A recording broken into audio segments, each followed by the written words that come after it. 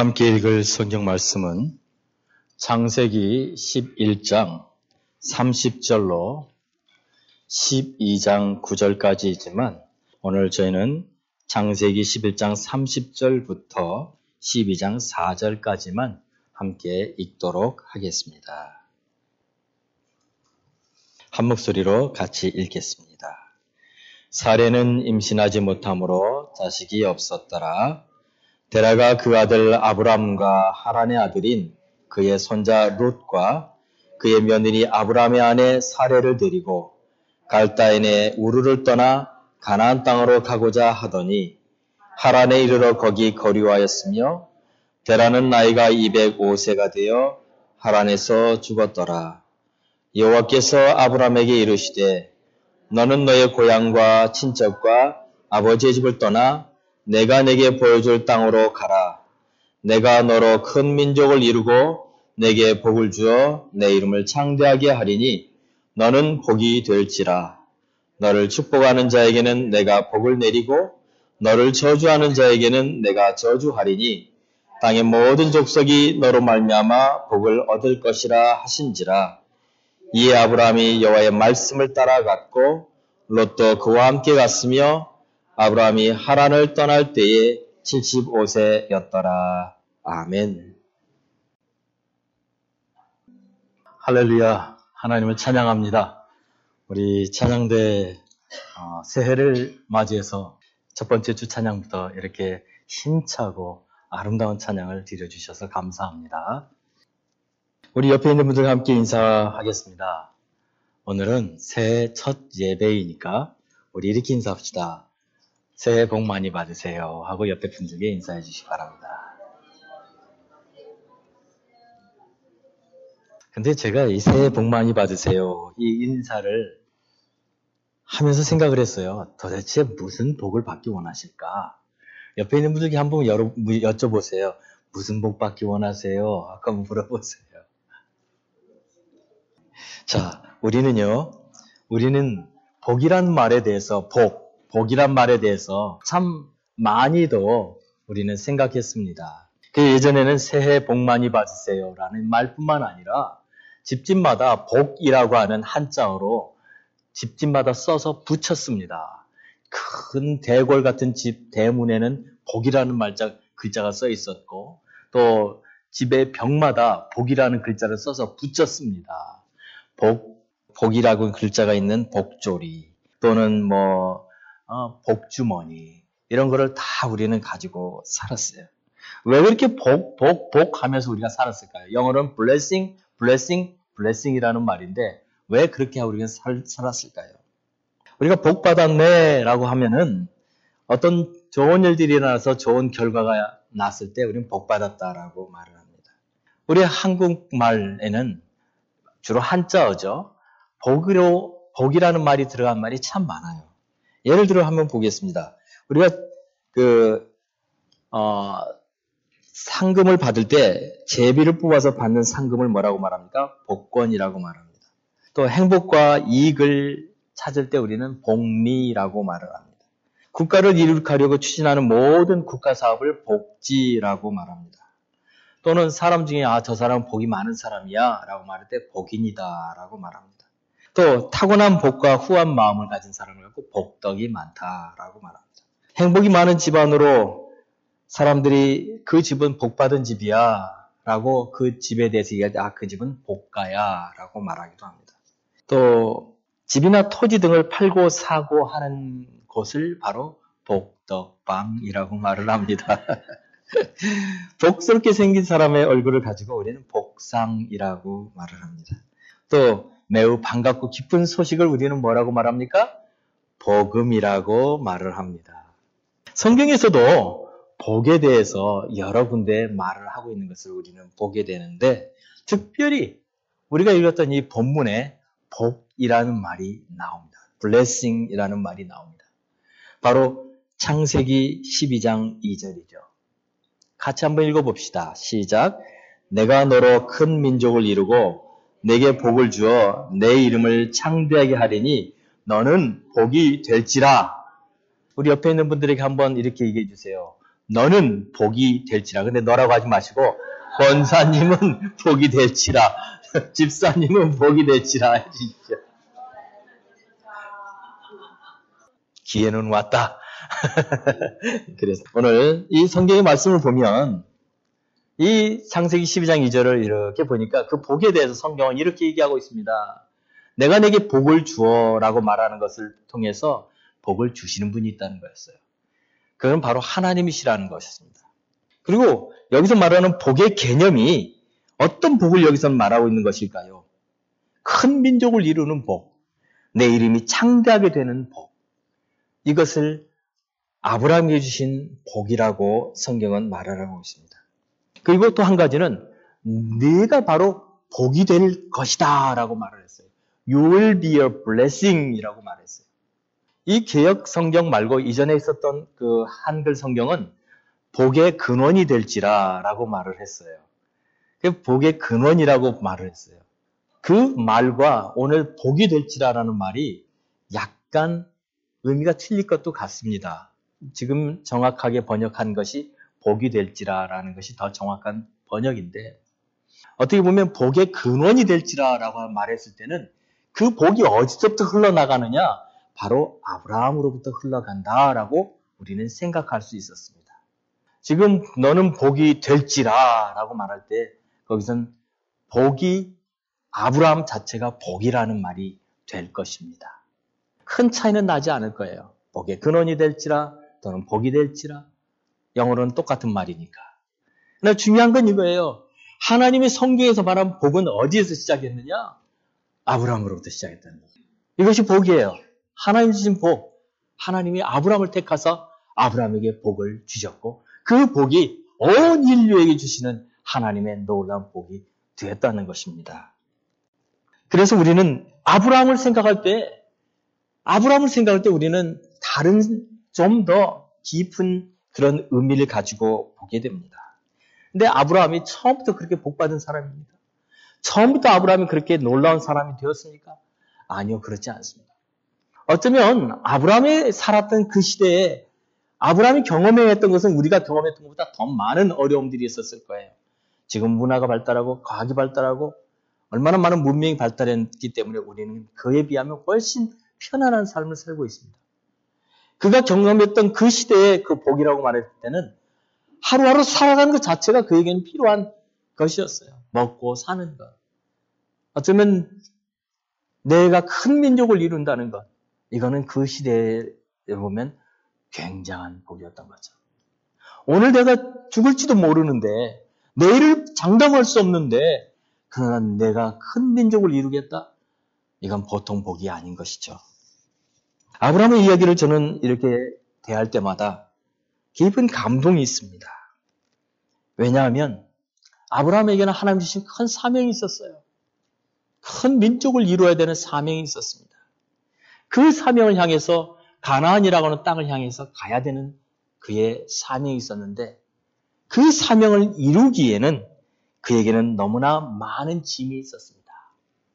창세기 12장 1절에 보면 이렇게 나와 있지 않습니까? 여호와께서 아브라함에게 이르시되 너는 너희 고향과 친척과 아버지의 집을 떠나 내가 내게 보여줄 땅으로 가라라고 그랬어요. 이게 그게 주의 사명이었어요. 가나안이라고 하는 땅, 아버지가 내게 보여줄 땅. 사실 그때 이 말씀을 들을 때만 해도 그게 어딘지도 몰랐습니다. 그냥 가야 되는 거였어요.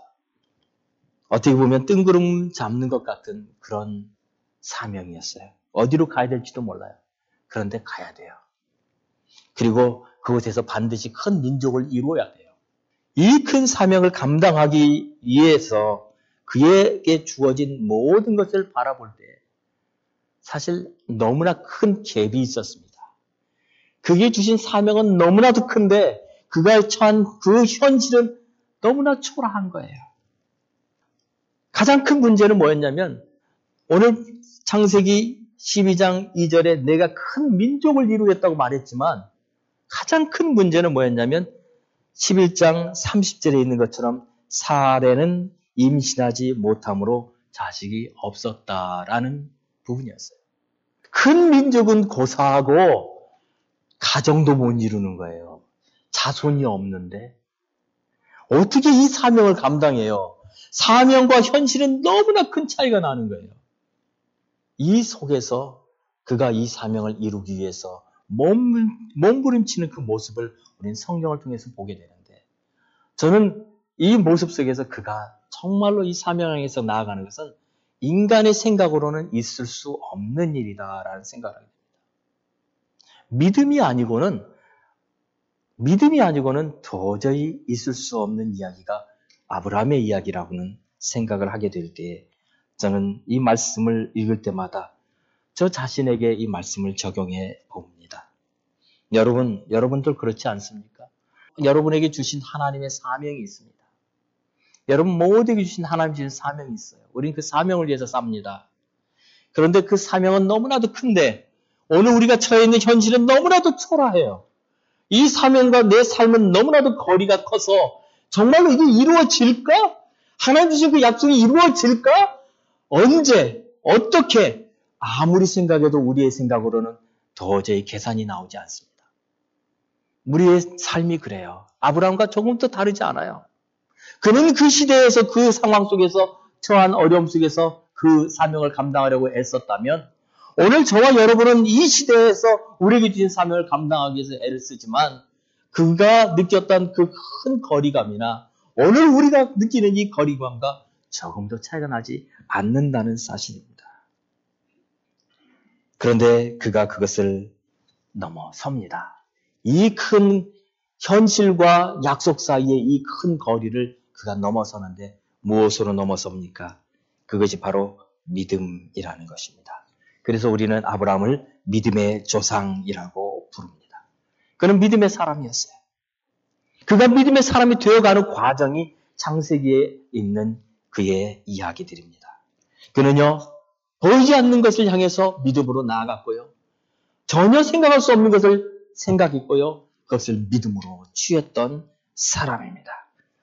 사랑하는 성도 여러분, 2020년을 맞이해서 여러분에게도 아브라함 같은 그 믿음의 발걸음을 옮기시게 되기를 바랍니다. 여러분이 복입니다. 여러분이 복이 됩니다. 그리고 그 복을 여러분에게 주신 그 하나님을 믿는 믿음으로 2020년을 힘차게 나아가시기를 바랍니다. 그 마음으로 저는 앞으로 한 8주에 거쳐서 이 아브라함과 그의 믿음에 관해서 여러분과 말씀을 나누려고 합니다. 믿을 수 없는 것, 보이지 않는 것을 믿고 보이지 않는 것을 믿고 걸어갔던 그의 삶. 그의 삶 속에서 일어났던 하나님의 역사를 우리가 같이 보면서 그 속에서 우리는요, 아브라함이 아니라 하나님을 발견하게 되기 원합니다. 아브라함은 하나님을 보여주는 하나의 거울입니다. 아브라함을 통해서 우리는 아브라함을 보는 게 아니라 아브라함 안에 있는 하나님을 봅니다. 하나님입니다. 그 안에서 역사하신 분은 아브라함이 아니라 하나님이십니다. 오늘도 역사하시는 분은요, 하나님이십니다. 여러분에게 하나님이 함께 하시기 때문에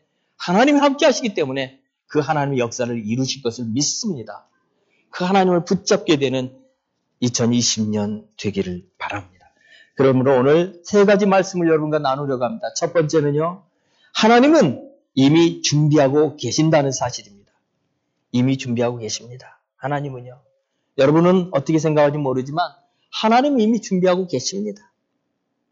하나님은 아브라함을 택하셨습니다. 그리고 그를 하나님의 그 큰 사명을 위해 부르셨습니다. 그런데 우리가 그의 부르심은 창세기 12장 1절부터 시작된다고 보고 있습니다. 그러나 사실은 그렇지 않습니다. 아브라함의 부르심은 어디서부터 시작하냐면 창세기 11장부터 시작되고 있습니다. 아브라함의 이야기는 그가 나이가 75세가 되었을 때 시작되는 것이 아닙니다. 그것보다 훨씬 더 하나님은 그의 삶 가운데 역사하고 계셨던 것입니다. 11장 31절을 우리 한번 읽어봅시다.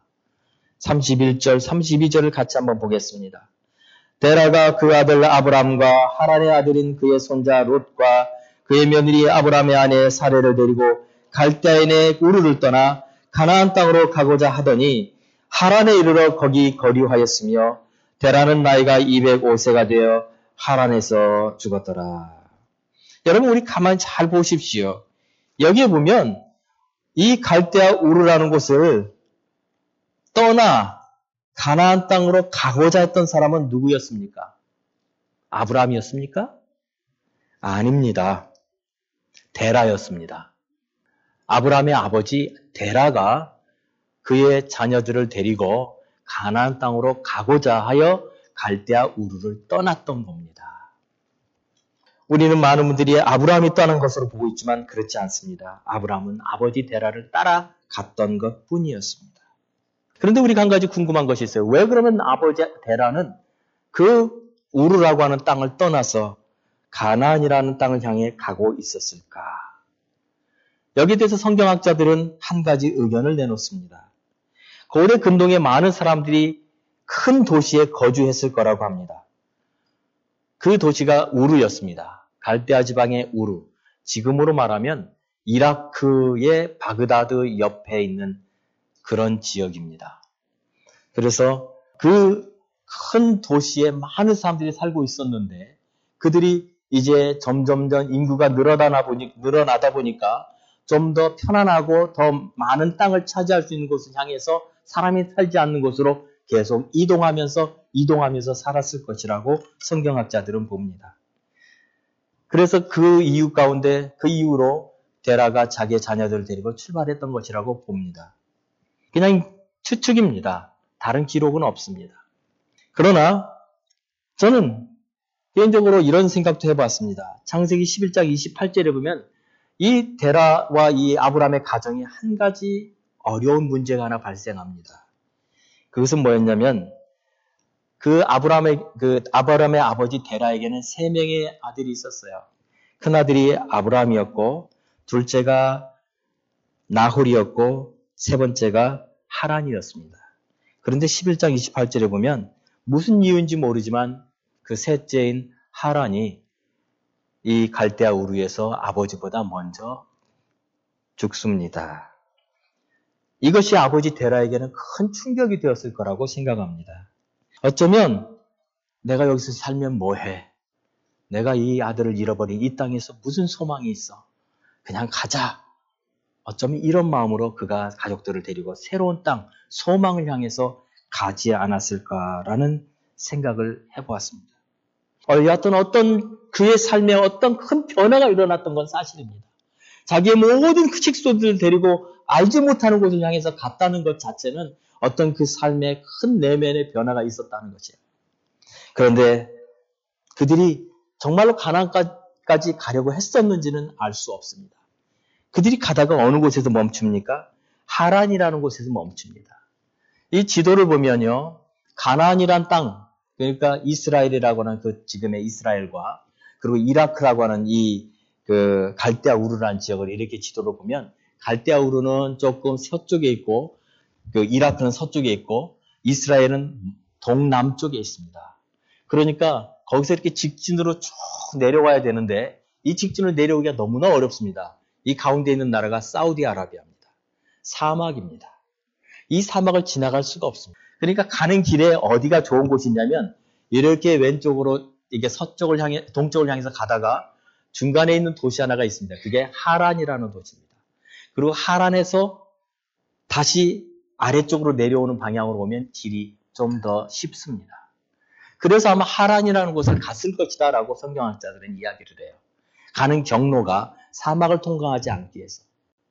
근데 가다가 하란이라는 곳에서 이 데라와 가족들이 머뭅니다. 왜 머물렀는지는 모릅니다. 한 가지 이유는 이렇게 말합니다. 아버지 데라가 나이가 많아서. 그랬을 가능성이 있습니다. 그런데 이 갈대아 우르와 이 하란이라는 이 두 도시가 어떤 약간의 연관성이 있습니다. 고대 근동의 기록에 의하면 이 갈대아 우르라는 지역은 굉장히 문명이 발달한 지역이었습니다. 지금으로 말하면 그때로 보면은 지금은 이라크고 그때로 말하면 티그리스 강과 유프라테스 강이 만나는 지역이었어요. 여러분 그 성경에도 나오지만 여러분 아마 역사 시간에 공부했을 겁니다. 그 티그리스 강과 유프라테스 강 두 강이 만나는 지역에 탄생한 문명이 수메르 문명이었어요. 그 문명이 그때 당시에는 굉장한 문명이었어요. 여러분 처음에 이라크를 전쟁할 때 미국에서 전쟁을 할 때 가장 조심했던 것들이 뭐였냐면 거기 석유가 있는 그 원전을 공격하지 않는 것, 그리고 이 이라크가 가지고 있는 고대 문명을 파괴하지 않는 것이었어요. 굉장히 조심스럽게 그렇게 나라를 점령했죠. 그런데 그렇게 될 수가 없죠. 전쟁을 하다 보니까 다 고대 유산이 다 무너지게 되죠. 특히나 ISIS가 그 점령을 하면서 그들이 했던 것이 뭐였냐면 고대 문명을 파괴하는 일을 계속하기 시작했어요. 그래서 신문에 많이 나왔습니다. 그들이 고대 문명을 다 파헤치고 다 없애버리고 그런 일들을 하고 있다는 것을 보게 됐지요. 그런 고대 문명이 있었던 것이 바로 어디였냐면 갈대아 우르였다는 거예요. 근데 여기에 또 한 가지 있었던 게 있었습니다. 그게 뭐냐면 우상 숭배였어요. 그 우르의 가장 유명한 신은 달이었습니다. 달. 저녁마다 떠오르는 그 달. 그게 그들에게 신이었어요. 그래서 그 우상을 형상화해서 만들어 놓는 그런 직업, 장색들이죠. 이게 아주 유명한 직업이었어요. 돈도 잘 벌고.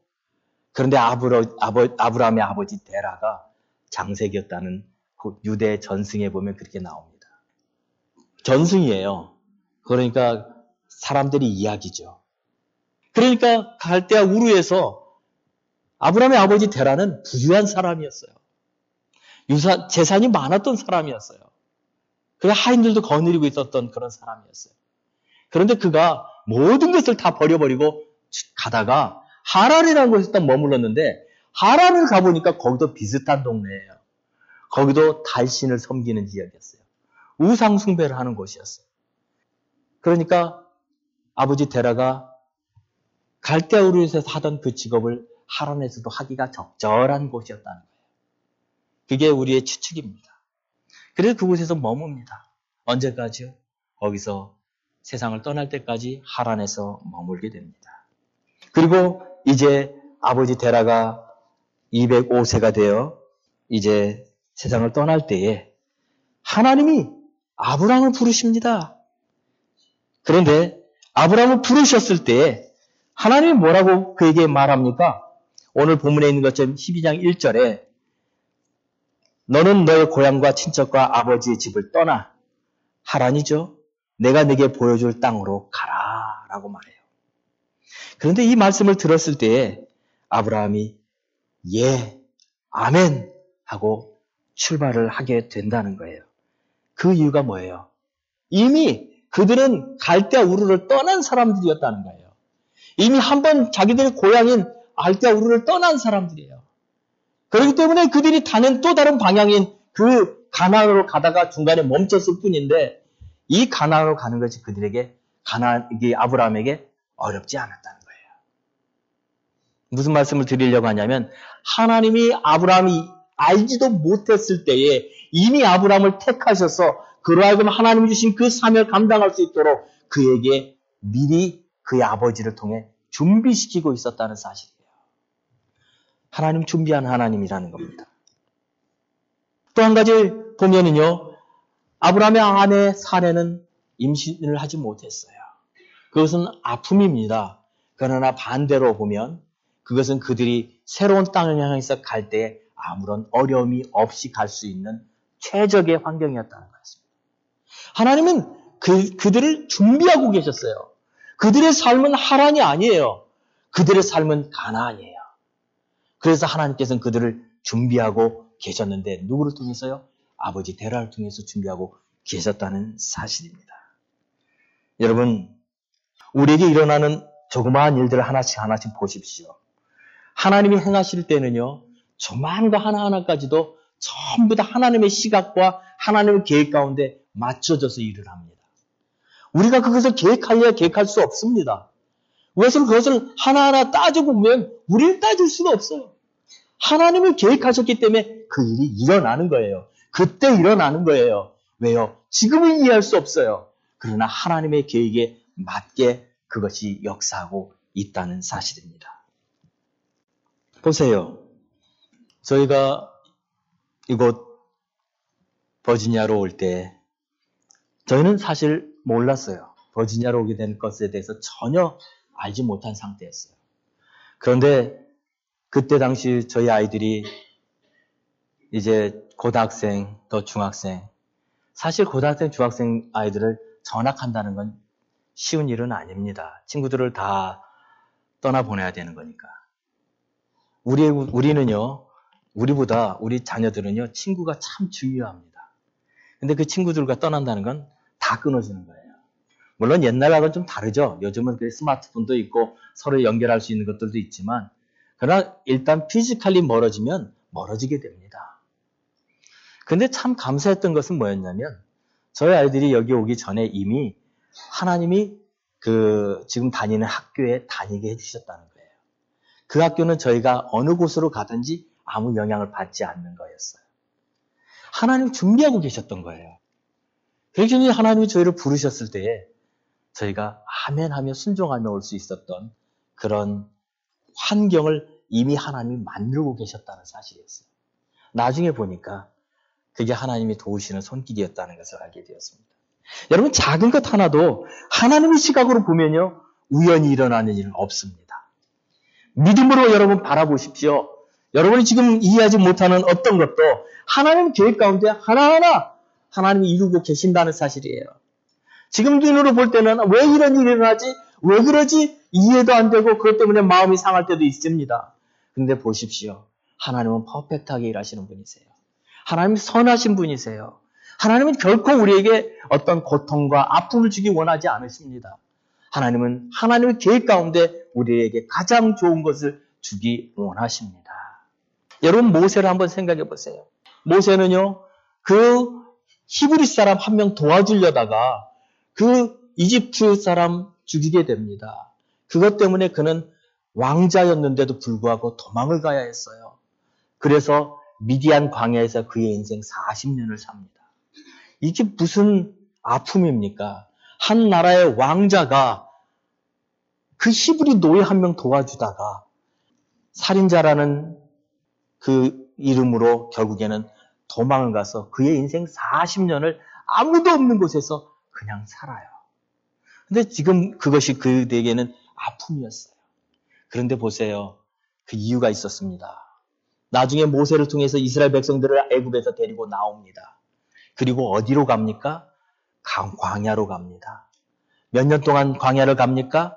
40년 갑니다. 하나님이 모세를 미디안 광야에서 40년 동안 그곳에 있게 하셨던 것은 이스라엘 백성들을 데리고 광야를 40년 가야 했기 때문에 그가 이것을 알지 못하면 광야의 삶이 어떤 것인지 그곳에서 어떻게 하나님을 바라보며 살아야 되는지 알지 못하는 리더였다면 그는 그곳을 갈 수 없었기 때문에 하나님이 그를 준비시키는 기간으로 40년을 사용했다는 사실입니다. 너무나 퍼펙트하지 않으세요? 하나님은 너무나 놀라운 분이십니다. 우리는 생각할 때 왜 이런 일이 일어나지? 아니요. 하나님 안에서는 이유가 있습니다. 아브라함도 갈대아우르를 떠날 때 왜 아버지가 저기를 떠나지? 몰랐을 겁니다. 그런데요, 하나님의 선하신 목적 때문에 하나님이 그를 인도하셨던 것입니다. 에베소서 2장 10절에 보면 이렇게 성경은 분명하게 우리에게 가르쳐주고 있습니다. 같이 한번 읽어봅니다. 우리는 그가 만드신 바라 그리스도 예수 안에서 선한 일을 위하여 지심을 받은 자니 이 일은 하나님이 전에 예비하사 우리로 그 가운데서 행하게 하려 하심이니라. 아멘. 뭐라고 말합니까? 예수 안에서 선한 일을 위하여 라고 말합니다. 목적이 있어요. 목적이 있어요. 선한 일을 위하여 하나님이 행하고 계신다는 거예요. 뭐라고요? 하나님이 전에 예비하사. 하나님 미리 준비하고 계셨다는 사실이었어요. 우리는 그 순간에는 몰랐습니다. 그러나 하나님은 이미 준비하고 계셨다는 것입니다. 하나님은 다 아십니다. 이미 여러분들이 지금 있는 환경에서, 여러분이 섬기는 그곳에서, 그 직장에서 견뎌야 되는 이유가 있다는 것을 하나님은 알고 계십니다. 그리고 하나님은 우리에게 여기에 가르쳐주는 것이 있습니다. 준비하라는 거예요. 하나님이 준비하는 자를 통해서 하나님의 일들을 할 수 있기 때문에 그렇습니다. 때로는요, 우리가 일하는 그 일터에서 사람들로부터 억울한 누명을 쓸 수도 있고요. 괜히 사람들로부터 오해를 살 수도 있고요. 고난을 받을 수도 있고요. 핍박을 받을 수도 있습니다.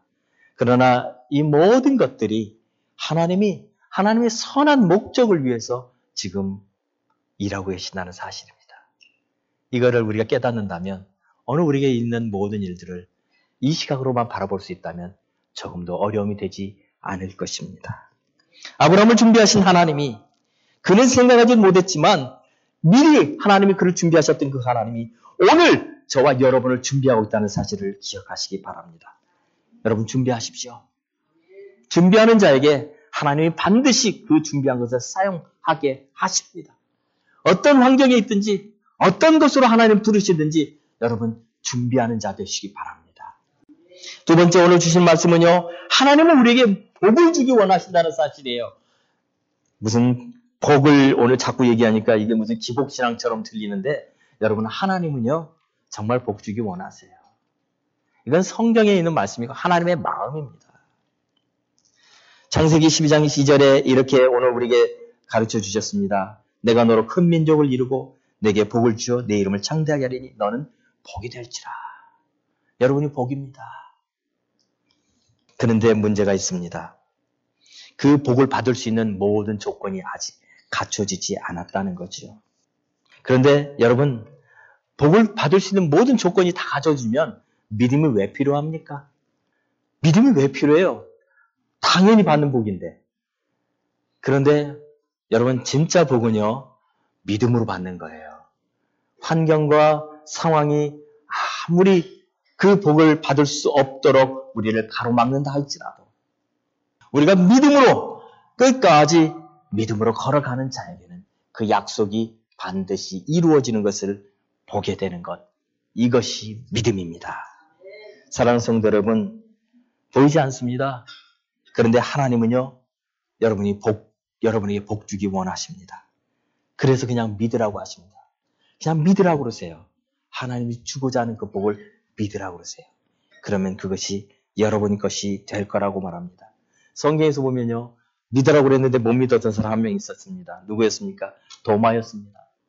도마는 예수님이 돌아가신 것에 대해서 믿지 못했어요. 아니, 그분이 예수님 부활하신 것에 대해서 믿지 못했어요. 그래서 내가 그 손에, 그 못자국에 내 손을 넣어보지 않고는 내가 믿을 수가 없다라고 그가 말을 하죠. 그런데 예수님께서 그때 나타나시죠. 그리고 네 손을 내 못자국에 넣어봐라 그러시죠. 믿음은요, 보지 않고도 보는 것이에요. 볼 수 없습니다.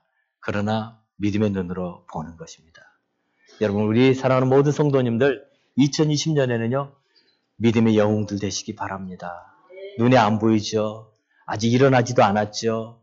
그럴 일어날 수 있는 가능성도 없죠. 그런데 하나님 말씀하셨기 때문에 믿는 믿음의 영웅들 되시기를 바랍니다. 여러분, 시편 81편 10절에 나와 있는 말씀도요. 우리에게는 믿음을 요구하는 말씀입니다. 나는 너를 애굽 땅에서 인도하여낸 여호와 내 하나님이라. 내 입을 크게 열라 내가 채우리라. 여러분, 이거 믿음으로 열어야 되는 거예요. 부르짖으세요. 이 말씀은 부르짖으라는 거예요. 구하라는 거예요. 그러면 하나님이 믿음 가운데 역사하실 거라는 겁니다. 지금까지 안 믿었어요. 지금까지 설마 그런 일이 일어날까? 여러분, 지금까지 그 일에 대해서 감히 우리는 생각도 못했던 것들 2020년에 하나님의 약속이 이루어지는 것을 보게 될 것입니다. 우리 사랑하는 성도 여러분, 오랫동안 기도해 오셨죠? 그 오랫동안 기도해 오셨던 것 2020년에 이루어지는 것을 볼 것입니다. 믿음으로 구하십시오. 우리가 믿지 못하는 것, 믿지 못하게 하는 것, 그것이 무엇일까요? 그것은 우리 안에 있는 의심입니다. 만일 아브라함이 내가 어떻게 큰 민족이 이룰 수 있어? 나는 자식이 없는데 라고 그것에 너무나 마음이 움츠러들어서 아무것도 하지 않았더라면, 믿음의 발걸음 옮기지 않았더라면 그의 삶에 아무것도 일어나지 않았을 것입니다. 그러나 그는 그 말씀을 붙잡고 움직였답니다. 그로 인해서 그는 하나님의 믿음의 조상이 될 수 있게 된 것입니다. 세 번째 오늘 주시는 말씀은요. 믿음은 말씀을 따라 순종하는 것이라는 거예요. 오늘 창세기 12장 4절에 있는 말씀을 보십시오. 이에 아브라함이 여호와의 말씀을 따라갔고, 말씀을 따라갔다라고 말합니다. 무엇을 따라가요? 말씀을 따라갔어요. 그 말씀대로 움직였다는 거예요. 야고보서 2장 10절에도 보면 행함이 없는 믿음은 죽은 거라고 그랬어요. 행함이 있어야 돼요. 말씀을 주셨으면 그 말씀에 따라 움직여야 돼요. 아브라함은요, 그 말씀을 따라 믿음의 발걸음을 옮겼습니다. 이해하지 못했습니다. 그의 눈으로는 보이는 것도 아니었어요. 그런데 그는 그 말씀을 믿었습니다. 그 말씀에 순종했습니다. 그리고 하나님 그 말씀을 따라 역사하셨습니다. 히브리서 11장 1절에 보면 이렇게 기록합니다. 믿음은 바라는 것들의 실상이요 보이지 않는 것들의 증거니. 히브리서 11장 8절에도 이렇게 말합니다. 믿음으로 아브라함은 부르심을 받았을 때 순종하여 장래 유업으로 받을 땅에 나아갈세. 그 뒤가 중요합니다. 갈 바를 알지 못하고 나아갔으며. 알지 못했습니다.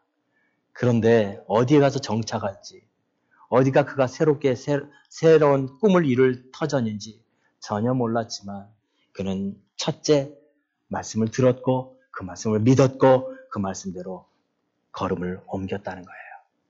2020년 여러분 믿음으로 걸음 옮기십시다. 우리 눈에 안 보입니다. 무엇이 변할까요? 무엇가 새롭게 일어날까요? 오랫동안 우리는 이 상태에 있었는데 우리에게 그만한 능력이 있나? 여러분 이 모든 것들을 주님의 십자가 앞에 내려놓으십시오. 주님이 하십니다. 하나님이 하십니다. 무엇 때문에요? 약속의 말씀 때문에. 하나님은 지난 40여 년 동안 저희 교회를 지켜주셨습니다. 온갖 어려움과 환난 중에도 하나님의 이름을 가지고 있는 주님의 교회를 지켜주셨습니다. 이제 금년 저희는 40살이 됩니다. 작은 나이가 아닙니다. 온갖 비바람을 다 맞고 이곳 40살이 되어 왔습니다. 눈에 보이지 않습니다. 그러나 믿음으로 걸어갑니다. 믿음으로 걸어갈 때 하나님이 행하시는 놀라운 일들을 우리 모두가 보게 될 것입니다. 여러분 시작은 미약합니다. 그러나 그 나중은 심히 창대하게 하시는 분 그분이 하나님이십니다. 우리 안에 있는 소원을 두는 게 아니라 하나님에게 우리의 소원을 둡니다. 아브라함에게 소원을 두는 게 아니라 아브라함 안에서 역사하시는 그 하나님에게 우리의 소망을 둡니다. 여러분 안에 소망을 두는 게 아니라 여러분 안에서 역사하시는 그 하나님께 소망을 두는 것입니다. 여러분 우리의 눈으로 보면 다 끝났어 라고 생각하는 그 상황 속에서요. 하나님은 끝나지 않았다고 얘기합니다. 하나님은 시작이다 라고 말합니다. 이제 시작하는 거예요. 하나님의 역사는 반드시 이루어질 것입니다. 누구에게요? 믿는 자들에게. 여러분 그 약속의 주인공 되시기를 예수님의 이름으로 부탁드립니다. 찬송가 449장에 보면요. 이렇게 기록합니다.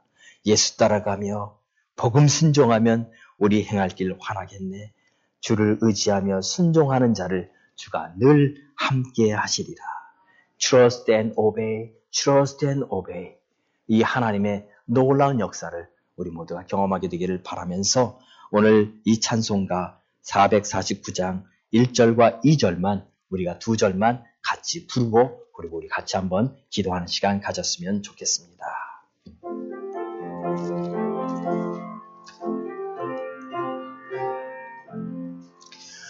예수 따라가며 복음 순종하면 우리 행할 길 환하겠네. 주를 의지하며 순종하는 자를 주 안에 함께 하시리라. 의지하고 순종하는 길은 예수 안에 즐겁고 복된 길이로다. 해를 당하거나 우리 고생할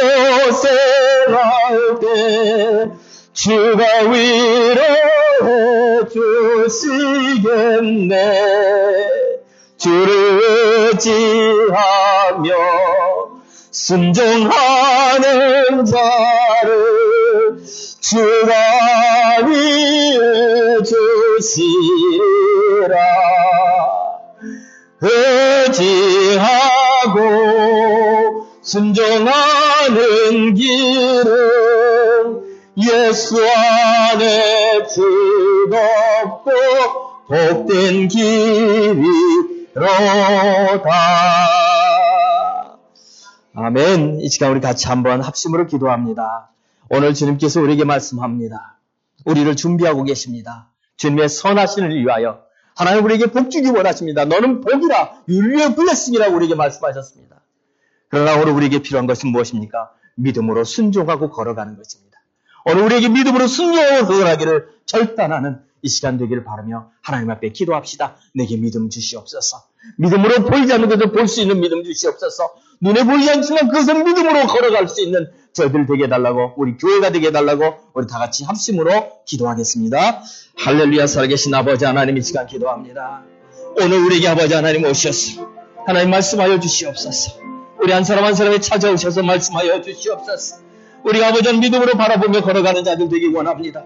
우리 눈에 보이지 않았습니다. 우리가 알지도 못합니다. 그러나 하나님을 계획하고 계셨고 하나님의 그 놀라운 일 가운데 오늘 우리를 인도하여 계신 이 사실을 믿음으로 바라보면서 오늘도 믿음의 발걸음 옮기는 우리 사랑하는 모든 성도들 되기를 원합니다. 아버지 하나님, 오늘 아브라함을 통하여 하나님 아버지 믿음의 조상이 되게 하셨던 것처럼 아버지 하나님 오늘 우리가 상황에 있는 모든 상황 속에서 하나님 오늘 우리가 믿음으로 걸어가는 자들 되기를 원합니다. 우리에게 믿음을 더하여 주시옵시고 우리의 입술을 크게 열 때에 하나님이 채우신 것을 보게 하여 주시기를 원하며 기도하옵나이다. 살아계신 아버지 하나님 우리에게 복 주시기 원하셔서 우리에게 유일비의 블레싱이라고 하나님 우리가 그의 복이라고 말씀하셨는데 이 하나님의 복, 하나님 주시는 놀라운 하나님이 주시는 은혜, 하나님 이 생명의 복을 날마다 누리며 주님과 동행하는 우리 모든 성도들 되게 하여 주시고 우리 사랑하는 교회 하나님 아버지 2020년에 이제 40살을 맞이하는 사랑하는 교회에 하나님의 놀라운 약속의 말씀이 아버지 안에 온전히 이루어지는 귀한 놀라운 은혜가 있게 하여 주옵소서. 우리 사랑하는 권속들 아버지 하나님 우리 모든 성도들에게 이 은혜를 함께 나누는 귀한 은혜 있게 하여 주옵소서. 살아계신 하나님 감사합니다. 오늘 하나님의 말씀을 통하여 우리에게 다시 한번 정리해 주시니 감사합니다.